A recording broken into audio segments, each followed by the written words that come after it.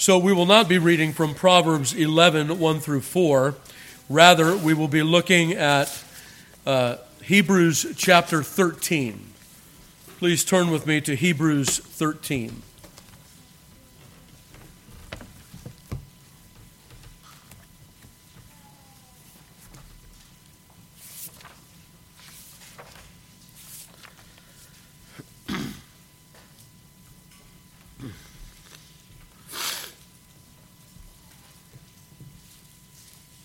Hebrews 13, verse 1, hear now the inerrant, infallible, and inspired word of God.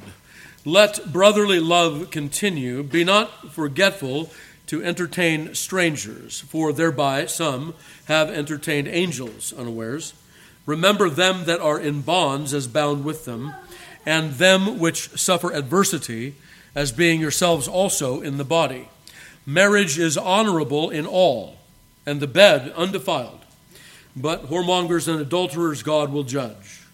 Let your conversation be without covetousness, and be content with such things as ye have, for he hath said, I will never leave thee, nor forsake thee, so that we may boldly say, the Lord is my helper, and I will not fear what man shall do unto me.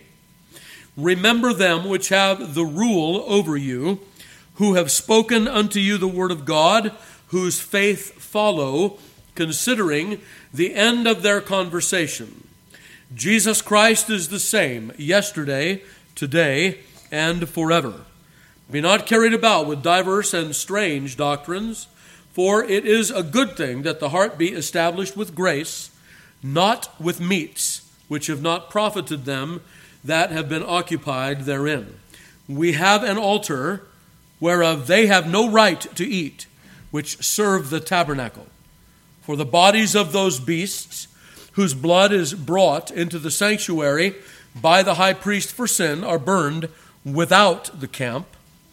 Wherefore Jesus also, that he might sanctify the people with his own blood, suffered without the gate. Let us go forth, therefore, unto him without the camp, bearing his reproach. For here we have no continuing city, but we seek one to come. By him, therefore, let us offer the sacrifice of praise to God continually, that is, the fruit of our lips, giving thanks to his name. But to do good and to communicate, forget not, for with such sacrifices God is well pleased. Obey them that have the rule over you, and submit yourselves, for they watch for your souls as they that must give account, that they may do it with joy and not with grief, for that is unprofitable for you. Pray for us, for we trust we have a good conscience in all things, willing to live honestly. May God add his blessing to the reading and hearing of his most holy word. So we come in our sermon to a quotation by the Reverend Richard Sibbes. You'll remember that he was called among the Puritans the sweet dropper, right? Because his lips dropped sweetness. Listen to what Richard Sibbes has to say. Again, in that God takes such care for the soul, it shows the wondrous worth of it. Many arguments there be to show that the soul is a precious thing. It was breathed by God at first. Christ gave his life to redeem it. But this is an especial one, that God has ordained and established a ministry and watchmen over it. And as God hath set some watchmen over others, so hath he appointed every man to be a watchman to himself. He hath given every man a city to watch over, that is, his own estate and soul. Therefore, let us not depend altogether on the watching of others. God hath planted a conscience in every one of us, and useth as others to our good.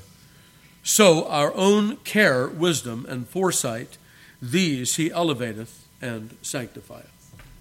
Well, that's well said. We want, it has been said, and I believe this is a good maxim. There are many maxims, that are not so good, right? But this one's a good one.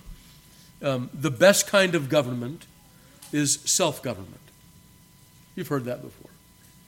But let's also remember that that maxim does not preclude other kinds of governments either. It doesn't say the only kind of government is self-government. It says the best kind is self-government. There's other kinds of government that are also necessary. And so as we talked about the vows of church membership and vows in general earlier today, in this passage and in a couple of others, I would like to show you that God has established a sweet relationship between the elders of the church and the flock of Christ in such a way that they would both be edified, that we would all together beautify our profession of faith in Christ and beautify his kingdom by our presence and behavior in it.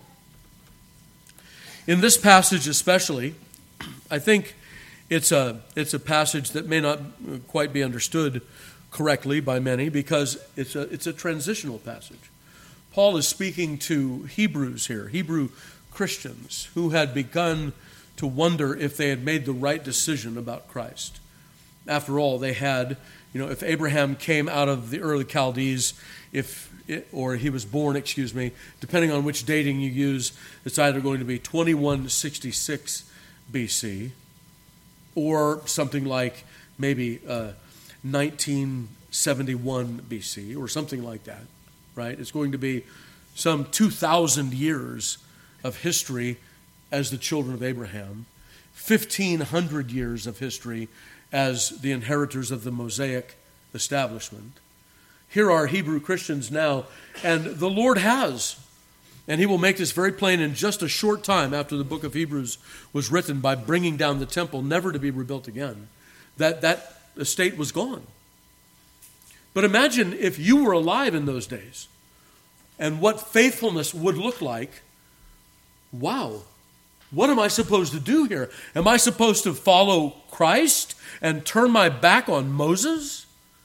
Because that was the false dilemma that was given to many in that day.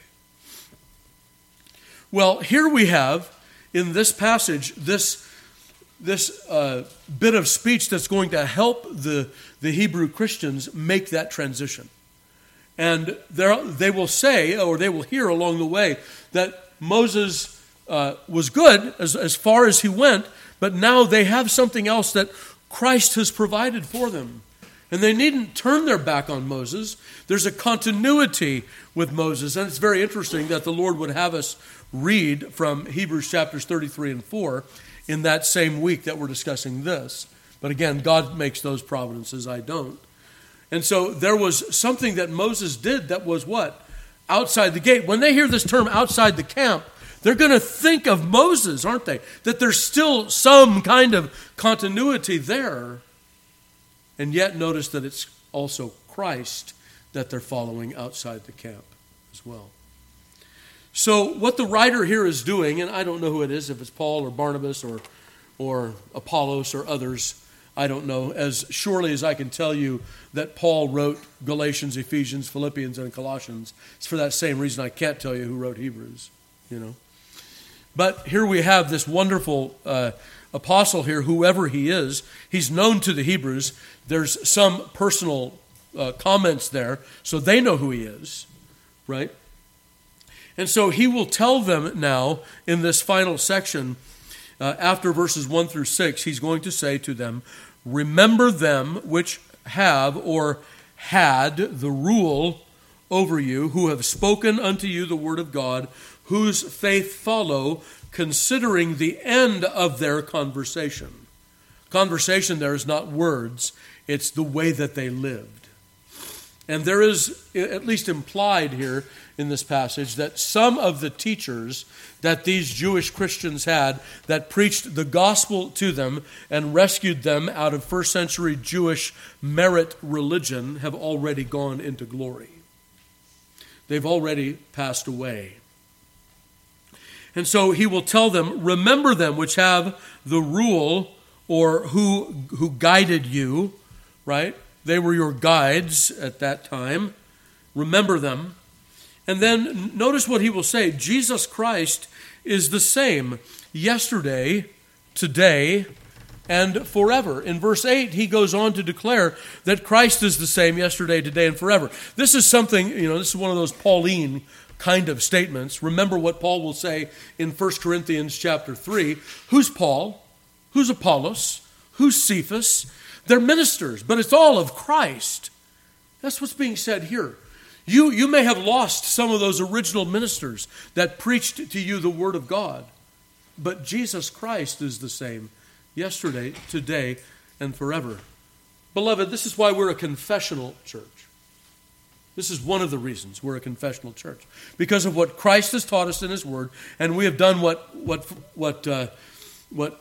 Paul tells us to do in 1 Timothy 3, 15 and 16, and that is we're to hold up and hold out the truth, right? The pillar and ground of the truth. We're to affix it and to hold it out to all.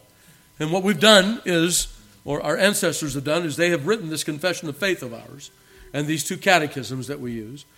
And being a confessional church means what? Ho hum, pastors come, pastors go. The confession of the church remains the same. This is what's being said here.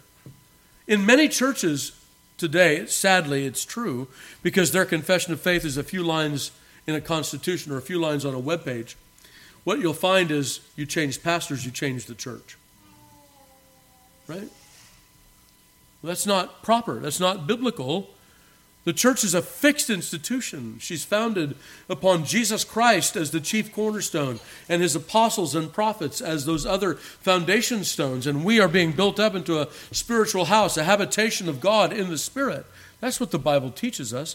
And so there's a continuity, right? I mean, you don't build a course of bricks in a building and then you say, okay, one son or one father has died, now his son is taking over that masonry job, and so the son says, got to tear it all down and start over. Well, that's silly. Why would he do that? This is part of what we were talking about earlier in marriage, right? One of the things marriage has given us is this continuity, generation to generation in the world that it ought to be. And that certainly ought to take place in the church. And so it's over the ages, course by course by course by course are being built up in the spiritual house. And every age brings another course of blocks or living stones in that house. And it's never to be torn down and started over again. And so Jesus Christ is the same yesterday, today, and forever. We can trace the Protestant, I believe, Presbyterian religion back to the apostles. What we teach today, beloved, is what the apostles taught, what Moses taught. We can show the government and the worship and the doctrines that we proclaim today from the days of Moses. Why? Because Jesus Christ is the same yesterday, today, and forever. And so we don't overturn those landmarks of our fathers. We don't tear down that portion of the house, that wall, and build up another one instead because we didn't like the way it was built. No, we proclaim that Jesus Christ is the same yesterday, today, and forever. And so, notice, we go on in verse 9, be not carried about with diverse and strange doctrines. Don't tear down the building. Don't forget those teachers that brought you into faith, those apostles that preached the Word of God to you, Hebrew Christians. Don't be carried about with diverse and strange doctrines. It is a good thing that the heart be established with grace and not with meats. You're not going to do that through food. And may I say that in our day, even the way we eat has become a very religious thing among some folks. Well, we need to be careful of that, don't we? The heart is established with grace and not with meats. It is interesting that there are several religions in our day that are built upon what you eat. Joanna and I used to frequent a restaurant in Southern California before we moved out here. It was in Topanga Canyon. It was run by some folks that claimed to follow the alchemy of Saint Germain. And that was an idolatrous thing. They thought that, eating purely means that you're purifying your soul.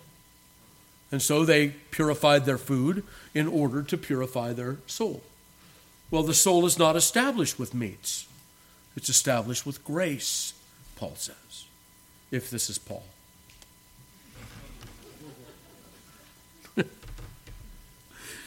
Old habits die hard. Okay, and those meats have not profited them which have been occupied therein. And now he's going to begin turning the transitional knobs here. Right? He's going to begin turning those knobs away from Judaism and toward Christ. Listen to what he says. Those meats, they didn't profit those who were so habitual in them. We have an altar, and they have no right to eat there, which worship at the temple or the tabernacle. Now he's telling them, you need to make a clean break with Judaism. They have no right to eat here. It may have been at the inception of Christianity, at the very early days of Christianity, back that we were talking about in verse 7, when those apostles first went out. It may have been acceptable to go to synagogue on Saturday and the New Testament assembly on Sunday, or first day of the week. They didn't call it Sunday. That may have been acceptable in those days.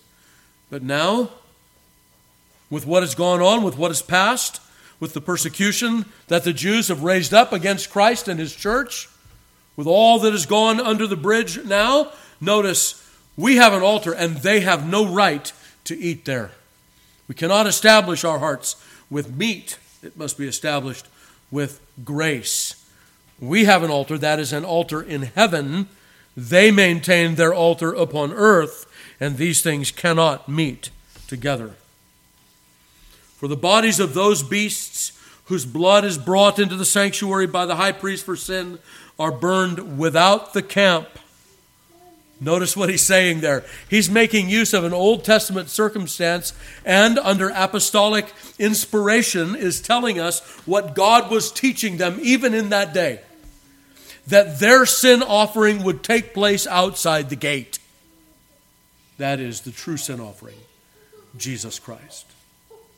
Now that doesn't delegitimize all of those offerings that were taking place in that Old Testament, but it does put a proper understanding that they were designed to point to Jesus Christ who suffered outside the gate. So let us then, notice, they're burned without the camp. Wherefore Jesus also, that he might sanctify the people with his own blood, suffered without the gate. Let us go forth, therefore, unto him outside the camp, without the camp, bearing his reproach. What's the camp? Judaism. We have to leave that behind, he's telling them. They have to leave that behind and go to Christ outside the camp. And then he will make it very clear, don't be attached to Jerusalem. Here we have no continuing city. We seek one to come. Now, beloved, you have to know the book of Hebrews to understand what he's saying there. We have here no continuing city. We seek one to come.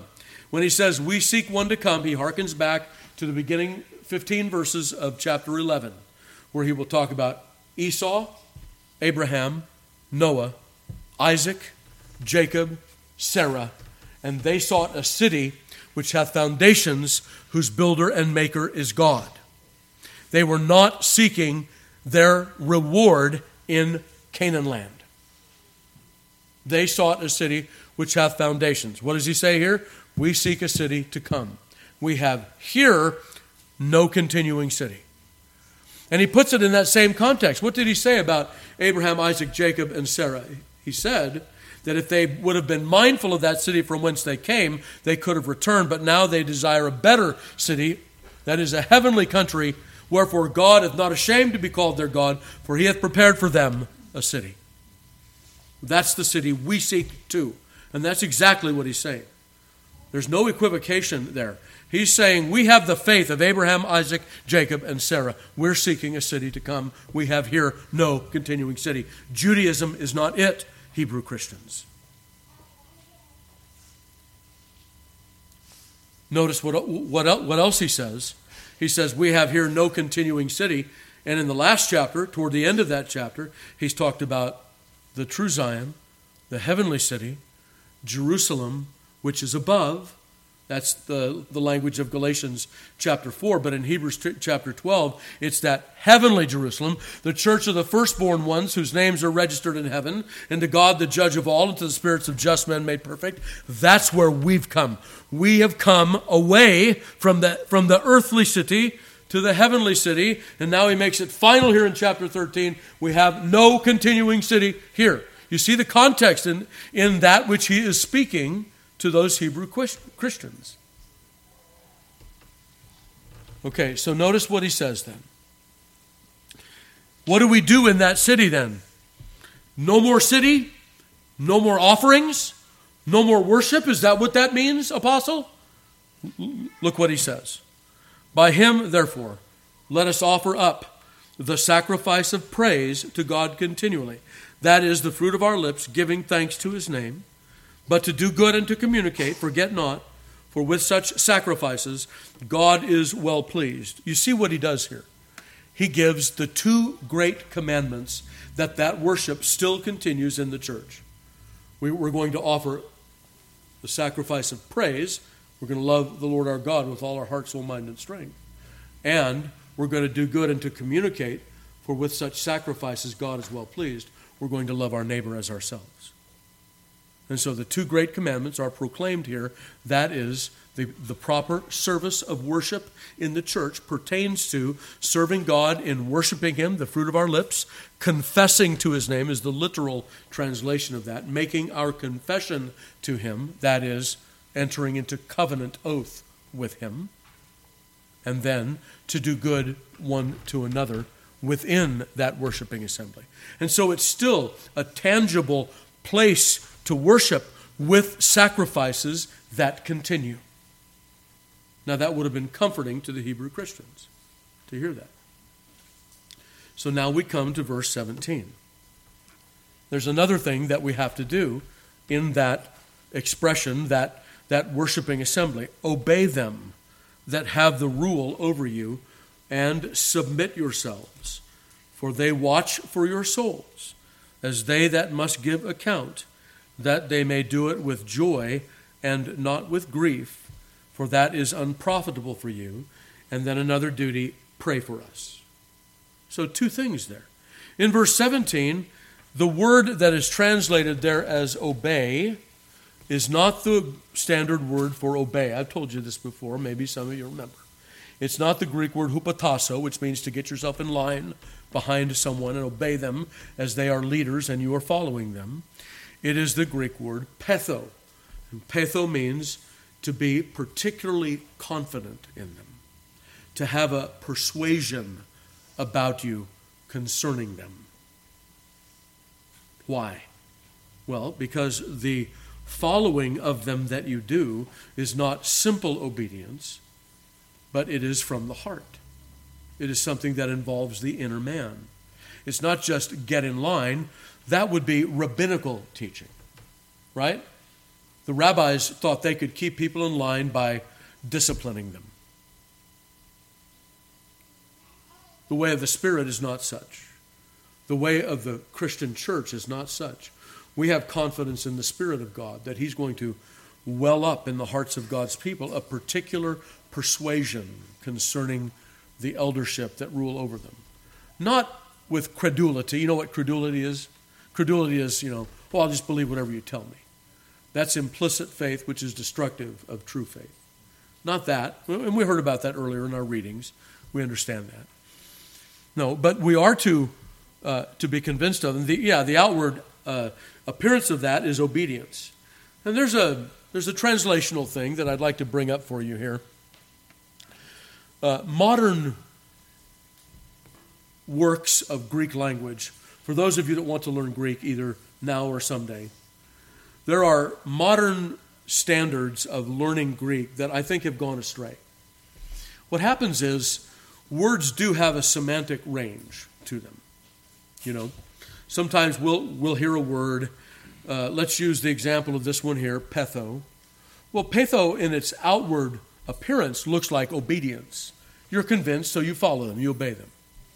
But it is so much more than that, and so much deeper than that, that it ought not to be translated as obey, but have confidence in obedience, or something to that effect, because it speaks of that confident heart that precedes the obedience. And that's important. It's an important part of this word that must be brought out. But there are some that would say, no, in this context it just means obey, and we're going to translate obey. Well, then why didn't the apostle use the word hupotasso there? There's got to be a nuance that's brought out, and we have to, in any translation, what I call account for that. We have to account for the word that is used in the original. Many modern systems of learning Greek don't do that anymore. They just say, oh no, the word in this context means that. Well, but there's a nuance there that must be maintained in every case. And so that's the case that I make for verse 17 and the word obey here. It really means to be convinced, to have confidence in. And so notice then that we are to have confidence in them. They have the rule over us. We are supposed to submit ourselves to them, for they watch for our souls as they that must give account, that they may do it with joy and not with grief, for that is unprofitable for you. May I ask you this question? This is an inference, a necessary inference that comes out of this passage. How will the elders of any given church, or elders generally, know who they are to give account for? It says that they are to give account. Isn't it a necessary, may I say, a good and necessary consequence to say they have to know who that is? Have you ever talked to someone, and I have, and so maybe you don't have the breadth of Christian discussion that I do with others of different expressions, if you will, of their faith. You be kind and euphemistic in that. Who will say, I'm submitting to the general eldership of the church. Yeah, I submit to elders all the time. Really? Which ones? Well, Monday, if I like this guy over here, it'll be him. And then on Tuesday, if it's this guy over here, it'll be him. But I don't want to join up with any particular church because, they all are going to bring me to a place where I can't obey them anymore and I can't be convinced anymore, and so on. Remember Matthew 23:1. How we closed the last service. The Pharisees sit in Moses' seat. Therefore, whatsoever they tell you, do. But don't do like they do, for they say and do not. You can be in some kind of disagreement with those who are ruling over you and still rightly submitting, because all of your submission, beloved, is always going to be in the Lord, isn't it? There's no authority, ecclesiastical or otherwise, in heaven or on earth that can draw you into any kind of sin. Right? So I've had the conversations on the one side, with I'm submitting to, generally to elders of the church. But the question I want to ask is, how will the elders of the church from this passage know who it is that they will give an account for? That's because there has been some kind of arrangement or agreement between them. I guarantee you that the 12 apostles knew those 3,000 names that they were to give account for when Jerusalem first heard the gospel. And 5,000 later. In fact, if you follow it out in the book of Acts, you'll see that immediately there sprung up an organization of churches and ecclesiastical care within the church, such that by the time we get to chapter 6, not 16, 6, the Grecian widows complain because they're not getting the daily ministration, and that complaint comes up to the presbytery in Jerusalem, and they handle it. There is so very early and so very swiftly a care of souls going on in Jerusalem. They know who they're answering for. And the people of God, for their part, if we can put it in the language of 1 Thessalonians 5:12 that we've already read, they knew the elders that labored among them, to whom they were to submit. And they knew it. That relationship existed very early in the first century church. And why did it exist? Because the care of souls of the shepherd demands it. And with Christ, beloved, remember, read Ezekiel 34 and understand it's always about the sheep. It's not about the leaders. It's about the sheep. One of those men that labored in Jerusalem, in fact, the first preacher in Jerusalem in the days of the New Testament, the Apostle Peter, will say it this way in chapter 5. 1 Peter chapter 5, verse 1. The elders which are among you I exhort, who am also an elder and a witness of the sufferings of Christ, and also a partaker of the glory that shall be revealed. Feed the flock of God which is among you, taking the oversight thereof, not by constraint, but willingly, not for filthy lucre, but of a ready mind, neither as being lords over God's heritage, but being ensamples to the flock. And when the chief shepherd shall appear, ye shall receive a crown of glory that fadeth not away. You realize that is written by one who some would call the first pope of the church. Obviously, he was not that.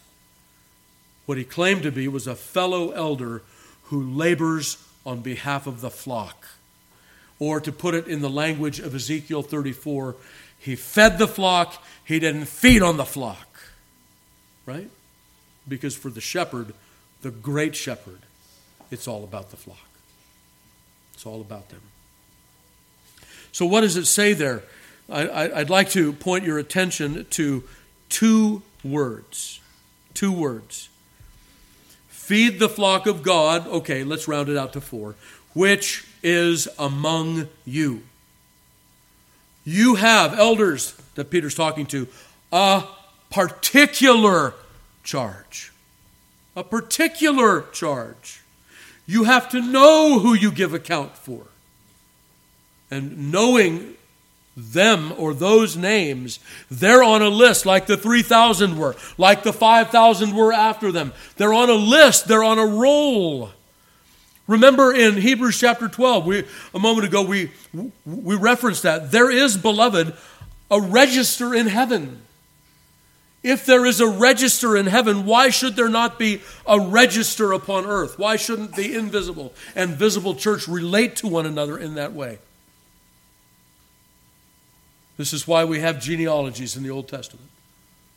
They teach us who's in and who's not, who's one to be followed and who are supposed to follow, the Levites and the not Levites, and so on. This is what this is all about because, remember, Jesus Christ is the same yesterday, today, and forever. He doesn't change. It's always been about the sheep, and it always will be about the sheep. And there will be definite elders to have responsibility over a definite people. They will give account for them.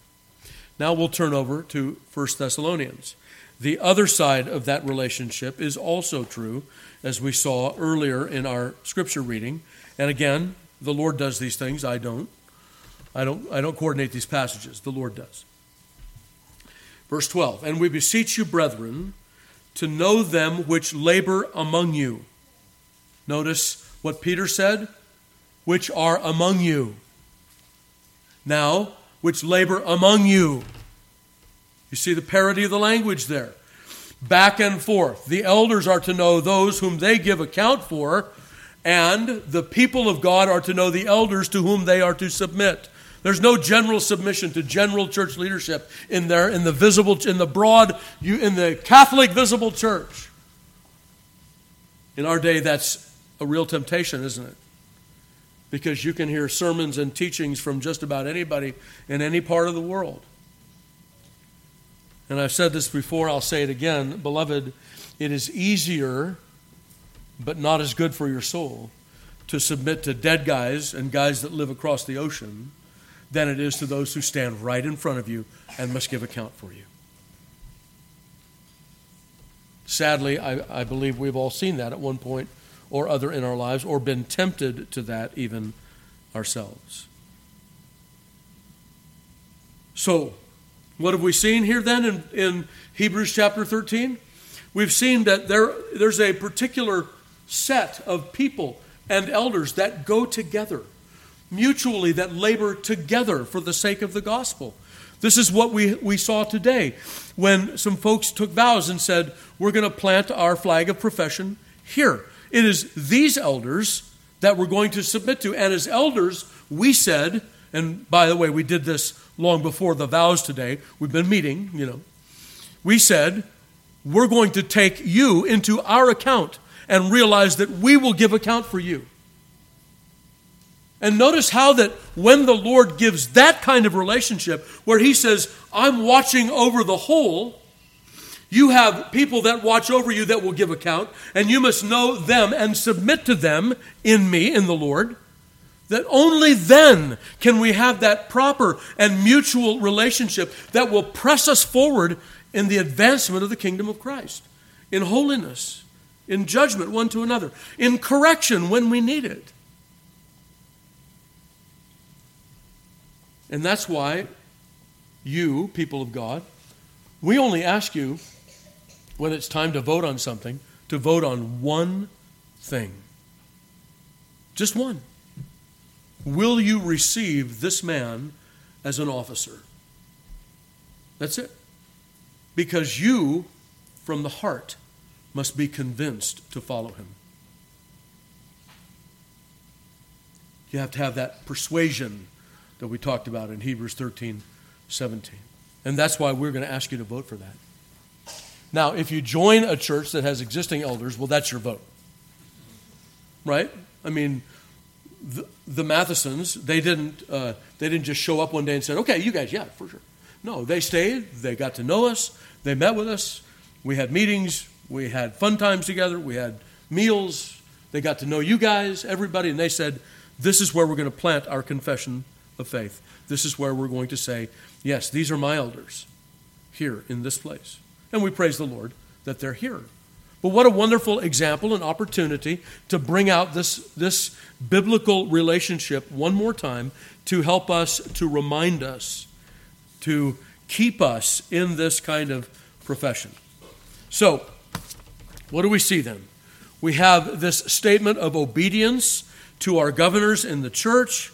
It differs in verse 17 from what we heard in verse 7. Let's turn back to Hebrews 13 and make that distinction while we're hustling to a close here.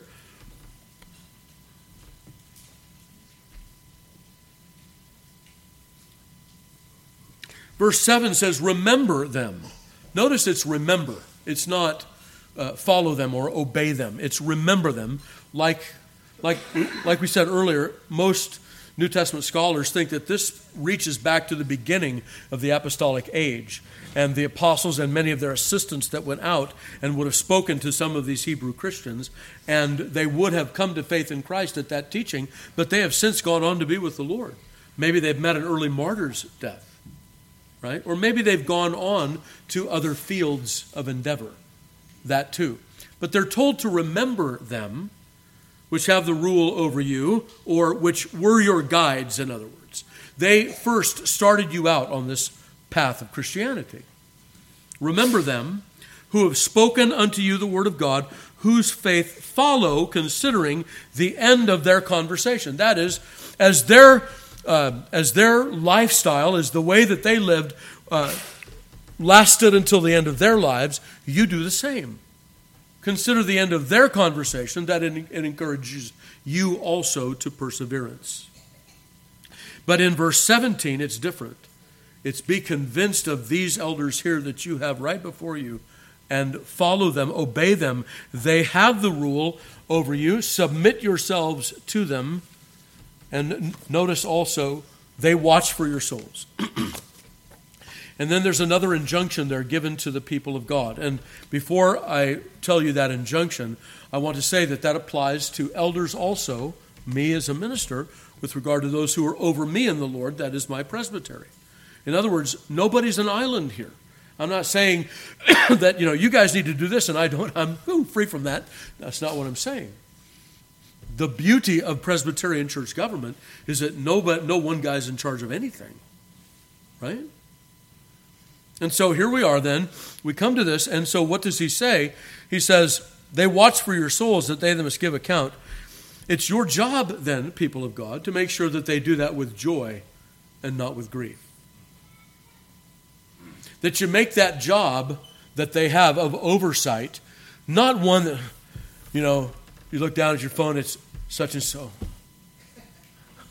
Now, I don't do that with any of you. Okay, I love all of you. My heart is open to all of you. Thankfully, I mean that. If it were me, I'd be doing that. But it's not just me, right? The Spirit of God, the grace of God works in us. Okay, but we don't want to make that a grievous duty for those that are over us. Now, if they're sinfully grievous, that's their fault. That's not yours. I don't want to do that for my presbytery. I send out an email, another email from Riddell. We don't want that. We don't want to make it grievous for those over us, but a joyous duty. Because if that duty becomes grievous, that will not be profitable for you as the sheep. That's what's being said there. Now, please understand this properly. This is not, okay, well, I'm never going to call the pastor. He doesn't want to hear from me. No, that's not what we're talking about here. What we're talking about is rebellion. Rebellion is the thing that grieves us most as elders. When we have people dig in, I told you this before. I had a man tell me once, you can't make me come to church on Sunday. And I told, well, you're right and you're wrong. You're right in the sense that I won't drag you to church. But you're wrong in the sense I don't have any ecclesiastical authority to tell you to come to church. Of course you have to come to church. It's what you said you would. Right? That's a grief, beloved. When folks dig their heels in it, they become rebellious. When we shut down and stop talking to one another. When we stop working together as the people of God. We have those 15 things that we talk about to prospective members. If I could summarize those 15 things, I would say that in the first instance, we want you to know where we're coming from standards-wise. So we talked to you about the Confession of Faith, the catechisms, our book of church order. We ask you even, if you'd be pleased to do so, to read them. We want you to know that's where we're coming from. That's one point of summary. But the second point of summary there, and I think it's really the most important of all, is that, we're going to behave ourselves as adults here, and we're going to talk when we have disagreements and not shut down. Not pick up our cookies and leave. We're going to talk to one another. We're going to behave ourselves as mature Christian people, each running in our own lane in the right way. Leaders wanting to lead according to the Scripture. The people of God wanting to follow according to the Scripture. Our obedience being in the Lord. And if we become at odds with one another, maybe that's just a misunderstanding that we can talk through. Maybe it's a real disagreement and one of us might be educated through that discussion. But if you don't have elders that you're connected to like that, you'll never have those conversations. At least they can never have that kind of ecclesiastical authority that they ought to have. This is why I grieve for my brethren in independent churches that don't have a presbytery over them. And I grieve for the people of God that are in those independent churches. Over the years, beloved, I've received calls from many that are in independent churches, and they're saying things like, this is what my eldership has told me. What do you think of that? Well, I don't know. I wasn't there. I can't make a decision, but it doesn't sound right to me. Do you have any rights of appeal? No, I have nowhere to go. I'm coming to you for advice. I'm sorry, I can't help you, sir. I have no authority in your court. Right? Beloved, you do. You have authority. You have some help in this system of government, because we recognize that we can be wrong. And yet, being wrong doesn't mean the relationship comes to an end. It means that we make the best use of that relationship with one another. This is what church membership is about. It's not just about loving one another. It is that. It's not just about serving one another. It is that too. But it is also about these things that we have read about today in the Scripture, about lines of authority and submission, obedience and care, that our submission is in the Lord, and that we have, as elders, a responsibility to give an account. When we stand before Christ, beloved, your names will be spoken. And elders that take that seriously, well, they're doing their jobs. And elders that don't are not doing their jobs very well. And generally that devolves into a kind of tyranny and feeding upon the sheep rather than feeding the sheep. This is the relationship that the Bible sets out between an eldership and its membership. This is good divinity. This is wonderful, comforting theology when it's used properly. I always say to people, they'll ask me, why are you a Presbyterian? And I always say, Presbyterianism is the perfect and biblical expression of church government that no one ever uses. And it's sad that no one ever uses it, because we have this wonderful system that God has ordained, a system of graded courts and appeals and discussion and ways to be brethren to one another. Beloved, let us use that. Let us enter into that kind of thing that we saw today in the Matheson family. Let us enter into that in such a way that we wring all the glory for Christ out of it that we can. Because it is His government. It is the government that He has pressed to His church. And it does work when it's used properly. The wisdom of its author shines through. So, the Scriptures are not silent on an identifiable membership in the church. As we said before, we say again, true, there is no explicit command to, quote, establish church membership. However, there are certainly the building blocks of such a command, and other explicit commands presuppose the enrollment of those who go outside the camp to Christ in the true Zion, in the heavenly Jerusalem that already has a roll written in heaven. The purpose of church membership then is to provide oversight for the people of God at all levels, and I mean all levels, ministers, elders, deacons, members, that every one of us has someone to give an answer to when we get out of line, or someone to encourage us when we don't. Secondly, to provide an identifiable group of folks called saints with whom we are in covenant together before the Lord to be His people. Becoming then a member in the church is to seek Christ outside the camp, to leave your former land of habitation and inheritance and loyalty and religion and devotion, to go forth to Him. And so we have Romans 12, 1 and 2, which speaks to us about becoming living sacrifices in that church. And it is no wonder then that the rest of Romans 12 speaks in the first few verses, 3 through about 7, of the officers of the church, and then about 8 through the end of the members of the church and the duties we have one to another. It's very clear what Paul is doing there in Romans chapter 12. So we go outside the gate. We are not to be like the world in our thinking. We are to be transformed instead. Second, we are to prove what the will of God is. That is, our thinking and our living must be different. It must be geared toward the will of God. That is, the revealed will of God. Thirdly, there is an entity called a body. How will we know the limits and extent of that body except that we have identified with one another in this thing that we call church membership? And we are members one of another. And then the chapter goes on to speak of the duties we owe to one another. And how can we know who those folks are to whom we owe those duties, except we be in covenant with one another? So, these are really important things to consider. It is to pledge our gifts and graces for the use of Christ in His kingdom. As we ply our callings, as we dispose of our goods, it is to confess that God is our God together, and to renounce the devil and the world and even our own flesh and other gods falsely so called.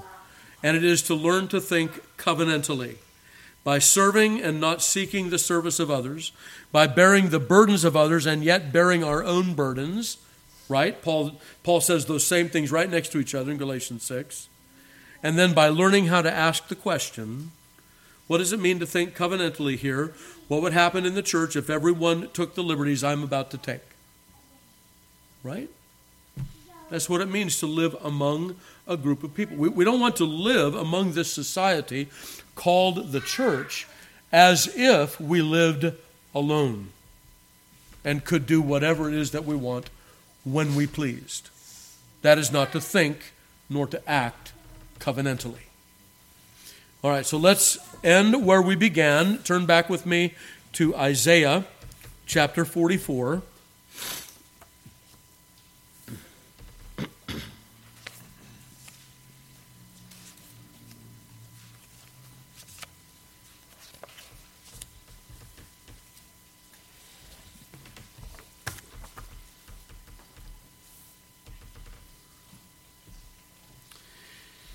The Lord exerts, first of all, rights over his people. Listen to what he says. Yet now hear, O Jacob, my servant, and Israel, whom I have chosen. Right? I have chosen you. I have formed you from the womb. I will help you. Fear not, Jacob, my servant, and thou, Jeshurun, whom I have chosen. What is Jeshurun? Anybody remember? It's like a diminutive name. It's like God calling the Israelites my little sweeties. It's a diminutive. It's a tender name. And so what does the Lord say to them? He says, I've chosen you. You're my little sweeties. You're my little sweethearts. You're my little people that I've drawn to myself. I've created you. I've formed you, and I've chosen you.